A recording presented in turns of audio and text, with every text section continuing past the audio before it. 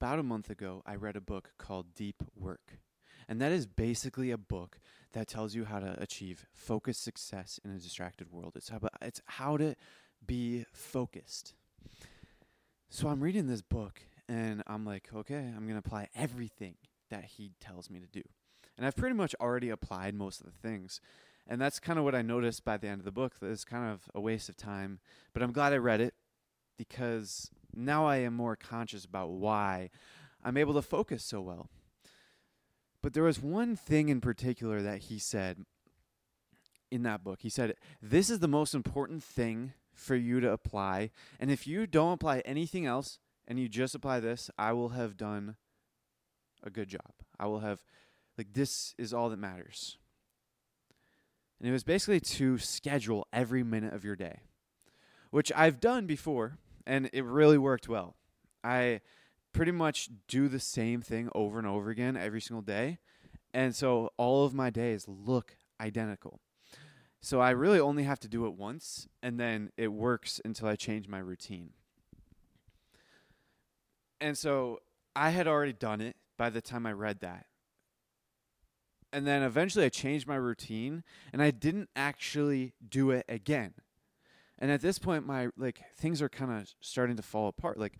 I freed up so many hours in my day by getting rid of something. I didn't really know what to fill it with, so I was kind of just floating around my days. I was just floating. I was like, yeah, I could do this, I could do that. I didn't know what to do, so I ended up just sitting around doing nothing. I wasn't wasting time on my phone. I was just wasting time doing nothing. Literally just sitting there doing nothing, eating food or staring at a wall, which is a good use of time, but come on. I wasn't really making as much progress as I should be. And then I went to the park with my friend, and he said, schedule every minute of your day, because we had both read Deep Work. He was just reminding me to do this. He said that it's a game changer because he just did it. And I was like, yeah, maybe I'll think about it. Not really with any intention to do it. And then the next day I was sitting staring at a wall. Ironic, but I was staring at a wall in my room, and I was just I was pondering that event. It just came up into my memories, and I was thinking, oh, maybe I should do that. So then I was just sitting there, and I was like, okay. And then I decided to do it. So I got out my notebook, got out my pen, and sat there for an hour. Probably not an hour, but I sat there for a long time, literally listed all of the things that I want done every day, all the things that I do on specific days of the week, and I came through a comprehensive full schedule of everything.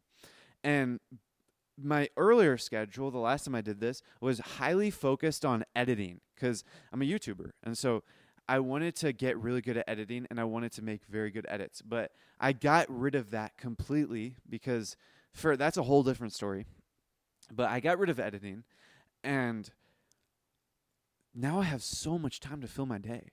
So I have to ask myself, what's the most important thing for me to focus on right now? Because before it was editing, but now it's not. What's the most important thing now? In 10x is easier than 2x, Dr. Benjamin Hardy said, this is your 80% and your 20%. 80% of your day is filled with tasks that are giving you 20% of the rewards, but then those 20% of your day is you completing tasks that give you 80% of the rewards. So when I was scheduling my day, I had a very unique opportunity. I had the opportunity to schedule the majority of my day as that tiny 20%. So then that means the majority of my day would give me the large rewards. So this was my unique opportunity. And what was the thing that I had to focus on? Well, it was storytelling. I decided to fill in my entire day with storytelling. Practicing on camera, just like this. Practicing out loud, literally talking to myself, stories. That's what I do.